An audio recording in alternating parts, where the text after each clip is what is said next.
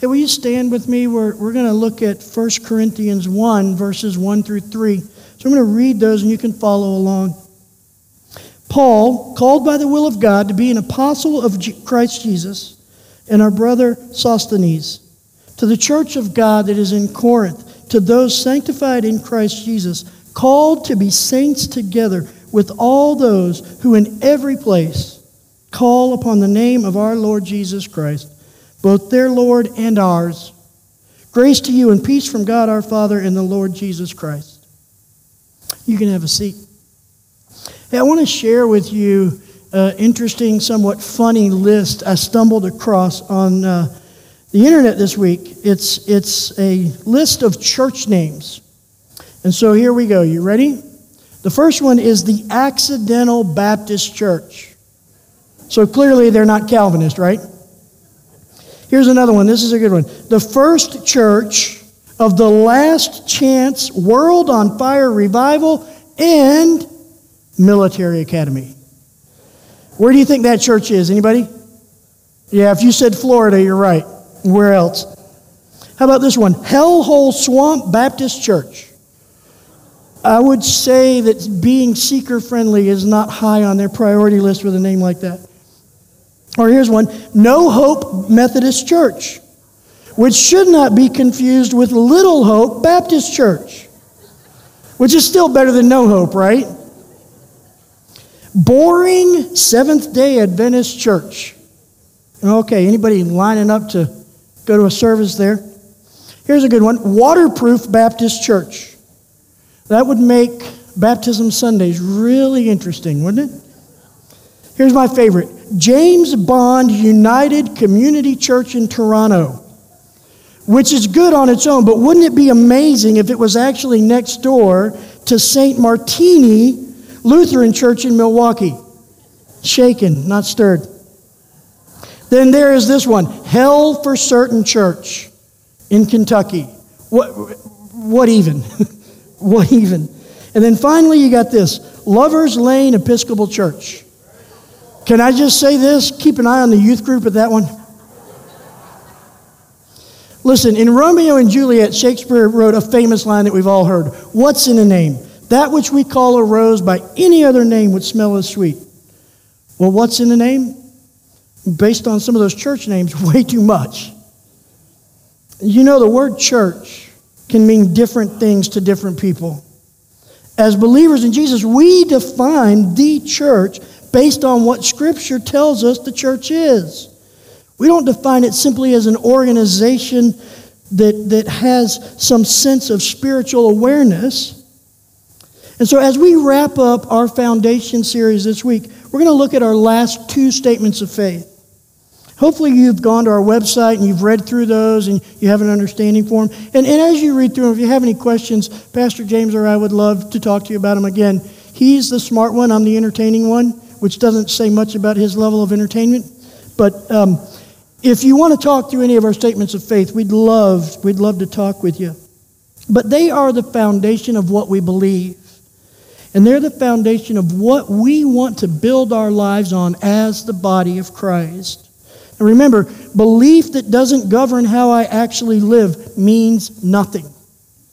And so we want to be a people who, as 1 Peter 2:5 says, are being built up as a spiritual house.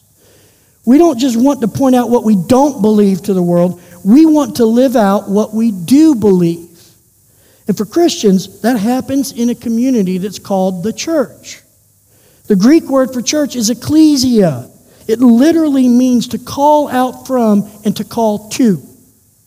And so the ecclesia in the Bible, the church, is those who are called out from the world and are called to God. Now that speaks to the salvation and the transformation that mark what it actually means to be the church. Both happen by the prevailing power of God, Spirit, at work in the church. And so I want to show you our last statement of faith as we dive into this topic. This is what our last statement of faith says. We believe in a church which is the body of Christ, a community of believers who are united by the Spirit of God for the purpose of representing Christ in the world as they together worship, pray, serve, and proclaim the good news about Jesus Christ. And so here's our question this morning. What does it actually mean to be the church, the body of Christ? Not simply to be a member of a church, that's not what we're talking about, or to even attend a church, but to actually be the body of Christ, the church. Paul's letter, 1 Corinthians, addresses what it means to be the church, to be the body of Christ, and it addresses how to live it. And so I want to encourage you this week, maybe this afternoon, find some time where you can sit down and read 1 Corinthians in one sitting. Not so much to gain some kind of Bible knowledge, but to get a picture in your head of what Paul was calling the church to be in the very early days of the church itself. But this morning we're going to focus on the first 3 verses. They show us that the church is made up of a people who have received a commission, have made a commitment, have a commonality, and are experiencing conversion. Those first 3 verses of 1 Corinthians give us 4 components of what it means to actually be the church. And when being the church is more about what the people inside are becoming than what the sign outside says. So if we are going to be the church of Christ, we should be engaged with those things, the commission that comes with being the church, the commitment that we as individuals make to being the church, the commonality that we all have as the body of Christ, and we should be expecting conversion. So listen to this. In 1 Corinthians 12, verse 27, Paul defines what the church is. He says this, "Now you are the body of Christ, and individually members of it. So, as the body of Christ, we are to be Christ incarnate in this world. As the body of Christ, we are bringing the presence of Christ into this world. And we're doing that individually in our own lives and corporately as a local body, but also globally as the universal body of Christ throughout the centuries. And we're doing this from our time on earth right into eternity. This means that the church lives as Christ lived, being about the Father's business, so that the Son and the Father will be glorified in all that we do. And all that we do is done by the power of the Holy Spirit in us. That's what the church is. And so with that picture of the church in mind, I want to look at 1 Corinthians 1, verses 1 through 3. Verse 1 says this, Paul, called by the will of God. When God called Paul, he gave him a commission. The same commission that every member of the body of Christ has ever been given. And it's a commission that starts with Jesus' words in Matthew 28, 19 and 20, when he gives his apostles the Great Commission. When he says, go and make disciples of all the world. But it also reaches beyond this world. The commission that we have as the church doesn't end in this world. Listen to this in Ephesians 3:7. Of this gospel I was made a minister according to the gift of God's grace, which was given me by the working of his power. So Paul's saying the commission he was given was a commission to minister the grace of God. What does it mean to minister? It means to bring forth, to offer to others. So Paul's commission was to bring forth the grace of God. Now listen to verse 10 in Ephesians 3. So that through the church, the manifold wisdom of God might now be made known to the rulers and authorities, catch this, in the heavenly places. As the church, we are revealing right now today the wisdom of God to rulers and authorities in heavenly places.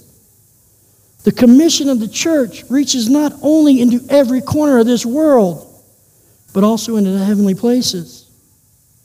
To be the church, we must be heavenly minded. Now listen to this quote from C.S. Lewis. Aim at heaven and you will get earth thrown in. Aim at earth, and you will get neither.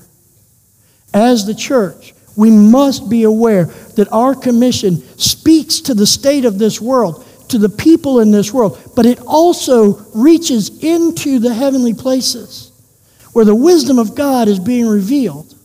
Think about that. God, in His infinite wisdom, said that I want all those who are in the heavenly places to understand my wisdom, and I'm going to use my church to do it. So the first point we have is to be the church. We have to recognize that we have a commission to incarnate the body of Christ in this world so that the world will know Jesus and so that God's wisdom is on display in heavenly places. That's a powerful commission, not one we should take lightly. The next component of truly being the church is also in verse 1. It says this, an apostle of Christ Jesus.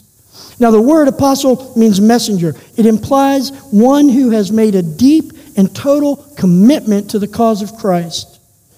Now of the original 12 apostles, 1, Judas, hanged himself.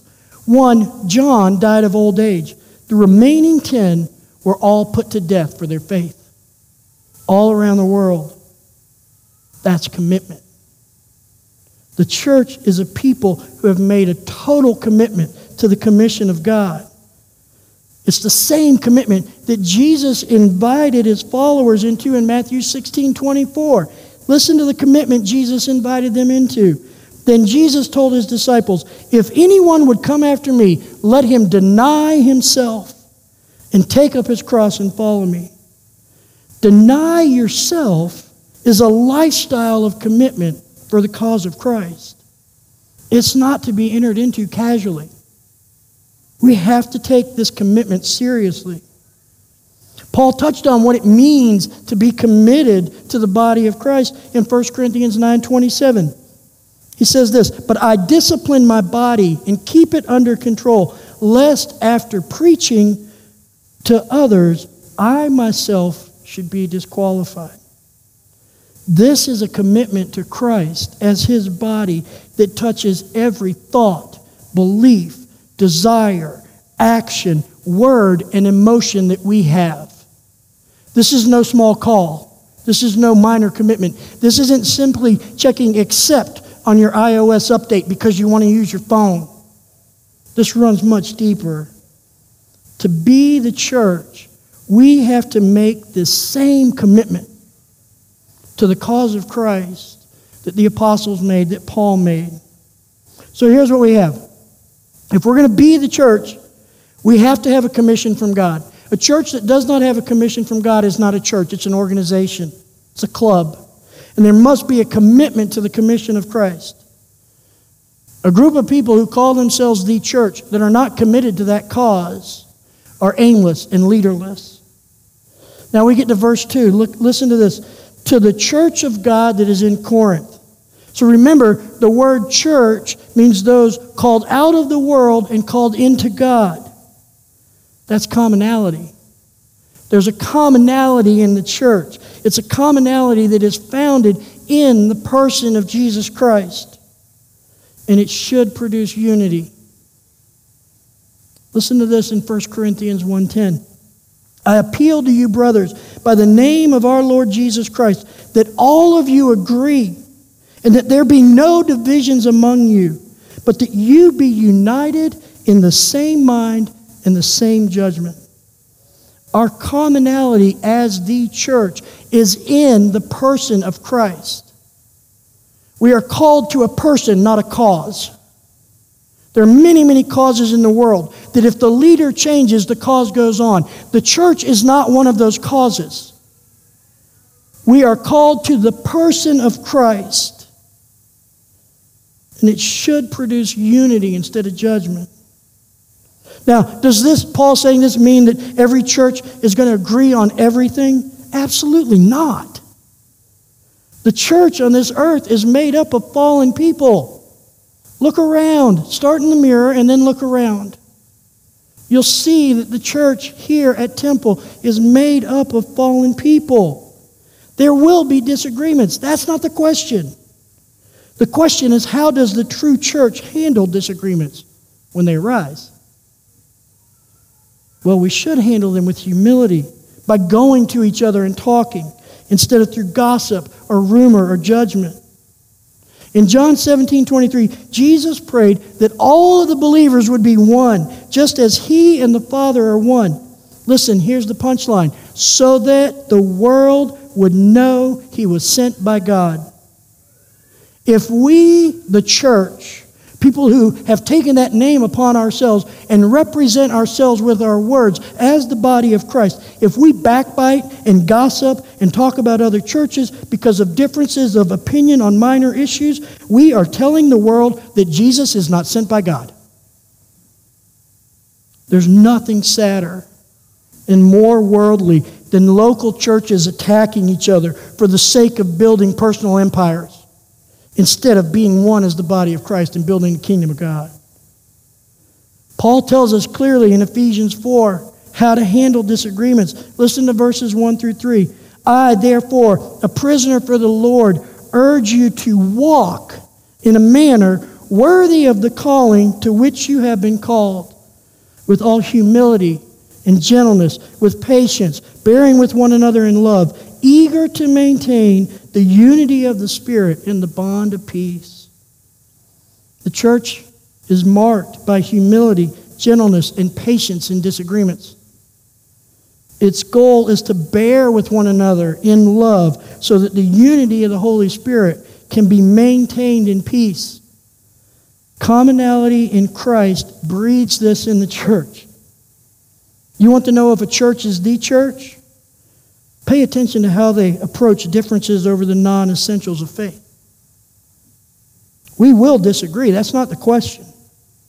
The question to ask, if we truly want to be the church, is how will we handle disagreements when they arise? When we don't handle disagreements in an Ephesians 4 way, we give the world a reason to be skeptical of everything else that we say. So the church is marked by a commission from God. And that commission is to go and make disciples of all nations. But it's also a commission to manifest the wisdom of God in the heavenly places. The church is marked by a people who have made a commitment. A people who are willing to die for the cause of Christ, but unwilling to live for anything else. Let me say that again. If we're going to be the church, we should be a people who are willing to die for Christ, but unwilling to live for anything else. The church is marked by commonality, standing together in preaching nothing but knowing Jesus and Him crucified, and approaching differences over the non-essentials of faith with humility and patience and unity. And here's our final component of the church that's in verse 2. To those sanctified in Christ Jesus. The church is made up of people who are experiencing conversion. Certainly conversion from sinner to saint, for sure. But also conversion from the old self who walked in the flesh to the saint who walks by the Spirit. This is the hope of the church. A hope that God is not finished with me yet. And that the transforming power of the Holy Spirit will complete that work in me that He started. And the conversion that happens in the church is a radical conversion. It's not simply not using bad words or drinking anymore. It goes way deeper than that. Look at 1 Corinthians 6, 9 through 10. Or do you not know that the unrighteous will not inherit the kingdom of God? Do not be deceived. Neither the sexually immoral, nor idolaters, nor adulterers, nor men who practice homosexuality, nor thieves, nor the greedy, nor the drunkards, nor revilers, nor swindlers will inherit the kingdom of God. Is Paul actually saying here that the promiscuous, that the people who love things of the world more than God, the person who cheated on their spouse, the homosexual, the thief, the person who loves money too much, the drunk, the abuser, the tax cheat, will not inherit the kingdom of God? Well, yeah, that's what he's saying. But listen to verse 11. Because this is where these verses matter to us. And such were some of you. And such were some of you. Let me say it in a little different way. And such were some of us. But here's the game changer. But you were washed. You were sanctified. You were justified in the name of the Lord Jesus Christ and by the Spirit of our God.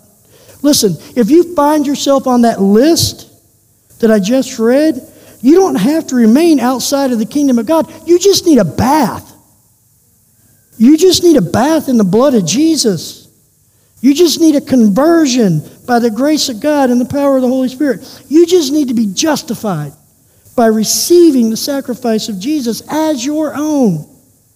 And all of that happens when you put your faith in Him and you allow the Holy Spirit to do the work of conversion in your heart, in your mind. When you identify from your past as somebody who's sexually immoral or an idolater or a homosexual or a thief or greedy or a drunkard or a reviler or a swindler, when your identity is that, and you take that identity and replace it with the identity of God's beloved in Christ, then you are beginning that pathway of conversion that only happens in the church. But not only that, you're moving into the kingdom of God. Now, all those things Paul mentions, none of those people are going to be in heaven. He's clear about that. But there will be people in heaven who used to be that. But you won't be that there. Because the only identity you will have in the kingdom of God is I am God's beloved in Christ. No matter what I used to be, no matter who I used to be, that's all I am now, and that's all that matters. Listen, we don't have access to the kingdom of God because of who we are, but because of who He is. Which means I am not precluded from the kingdom of God because of who I am. I'm always invited. No matter who I am, I'm always invited into the kingdom of God because of who He is. The question is, will I receive that? Will I stand before God and say, you judge me based on Christ? Or will I stand before God and say, you judge me based on me?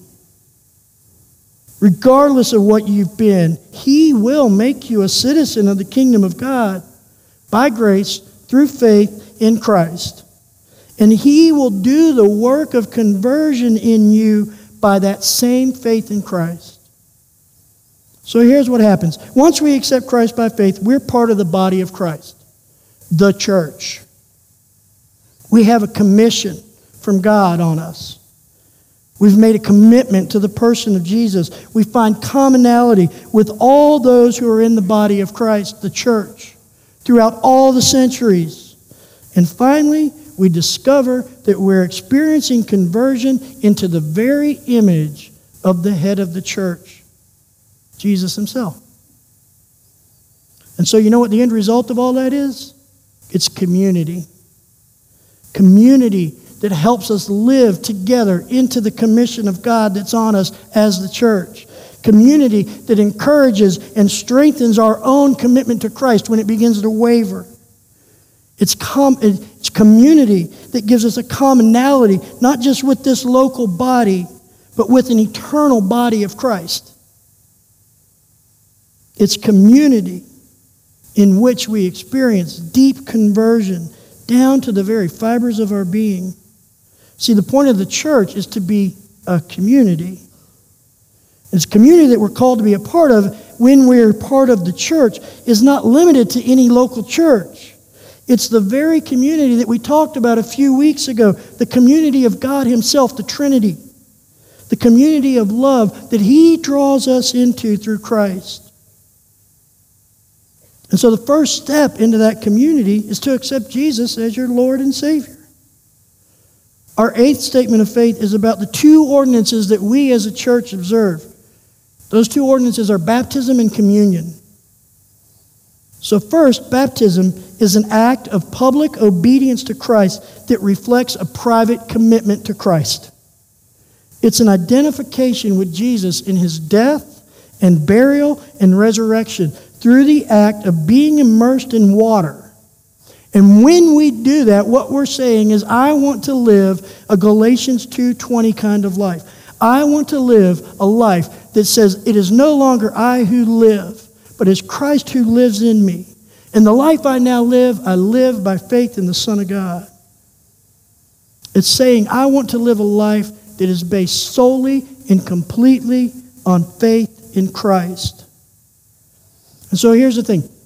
If you've never been baptized by immersion and you feel an invitation from the Holy Spirit to do that, you feel the Holy Spirit's inviting you into the commission of the church to make Jesus known in this world and in the heavenly places, if you feel the Holy Spirit's inviting you into making commitment to the person of Jesus and to his body, the church, you feel the Holy Spirit's inviting you into sharing the commonality of the life of Christ in his church. And if you have a longing for God to do a work of conversion in you, first from sinner to saint, then from saint into the very image of Christ, write this date down. On October 15th, we are going to have a baptism class. We'll tell you everything you need to know about baptism. We will help you make arrangements to take that act of obedience in Christ and actually be baptized. You can sign up when you walk out today at the rooted table in the lobby. You can go online and sign up there. Now, the second ordinance that we follow is communion. We're actually going to observe that ordinance today, here together. And so I want to invite you to do this. I want to invite you to take a moment and prepare these torturous things called communion cups. The difficulty with these is that you don't spill the grape juice all over your white shirt. But I want to invite you to just take a minute, prepare these elements, but also to prepare your hearts. Prepare your heart by acknowledging the commission of God as a member of the body of Christ, his church. Prepare your heart by renewing your commitment to Christ as you prepare to take these elements. And by calling to mind the commonality that you have with every believer throughout the centuries and every believer who will come after us. Finally, I want to invite you into allowing the Holy Spirit to do the work that only he can do in you. It's the work of conversion. Here's the thing. We do this on Communion Sundays because all of us who have put our faith in Jesus are one body with him as the head. And it's important to remember that communion is not just something we do at temple, but it's something that we do as the global and eternal body of Christ. Listen to this quote from Pastor Dallas Willard. The most important task we have, especially for those in church leadership, is to pray for the success of our neighboring churches. And so as the part of the global body of Christ, we're going to pray for our neighboring churches this morning as we prepare to take communion. Particularly our brothers and our sisters who are in the Fellowship of Evangelical Baptist Churches here. Those churches local to us that are part of our fellowship. Anthem Church and Blue Water Baptist Church and Huron Baptist Church. Then after we pray, and you've had a little bit of time to reflect, our band will be up here playing a song. And I just want to invite you to remain in your seat. Continue to pray, to continue to reinvigorate that commission that's on you from Christ himself. To renew that commitment that you've made to Christ. To focus on the commonality that's represented in these elements, that we are all under the sacrifice of Christ. All the churches in this community that call Jesus their Lord. But not only those churches. Every church that's ever existed since the resurrection. We are one with every believer who has ever lived and will ever live. And so I want to invite you to focus on that commonality. And then I want to invite you to ask the Holy Spirit to do that work of conversion in you. To commit to that work being done in you. To be able to sit before God and say, you are up to something. I am not finished yet. But I'm going to continue to desire that you would do that work in me. And then after you've had some time to sit and the band's playing and we're singing a song, just whenever you feel led, feel free to stand up and join in that song. But I'm going to pray now for us, for our local neighboring churches, for every church that is, as we as the body of Christ, the church, take communion together. You can take the bread and the juice whenever you feel ready. Father, we are so thankful that you have, in your infinite wisdom, drawn believers together as the church. And Lord, let us never forget that at Temple, we are not simply a church. We are part of the church, God. And Father, I just pray that all of the churches in Sarnia, in our community, would have a unity and a oneness that's in you that transcends every single disagreement over non-essentials. Father, I particularly lift up Anthem Church, God, our brothers and sisters in our fellowship, that you would bless that community, that your Spirit would fall, that you would develop the commitment that is there to you, that you would bless them, that you would keep Satan away and build a hedge of protection around them. Father, I lift up Blue Water, particularly as they launch this new campus that's been open just a month now, God. I pray that you would fill those pews with people who are hungry to know you and to be converted into your image. I pray that you would maintain their campus on Wellington, God. Launching a new campus is never easy, Lord. And let it not become a church split, but let it be one church at multiple sites where you are lifted up and glorified, and where people who have no access to the Wellington campus find themselves drawn to the Divine Street campus. And Father, I lift up Huron Baptist, God. I pray that you would just let your grace overflow those walls. That you would make them a place that serves their community for your name's glory and for your sake. And Father, I lift up every church in our community that honors you and seeks you as Lord, that stands on your word and the truth of it, that is inviting the lost and the hurt and the broken into knowing the healing power that only comes from you, Jesus. And Father, I lift up every church that has been since the very day of Pentecost, and that will be until you return, God, that we would glorify Jesus, that we would have a unity that convinces the world that you sent him, the Son, to die for our sins, so that we may be one, first in you and in him, and one with each other. And Father, let unity within the church, the global church, the church that is eternal, overflow this world.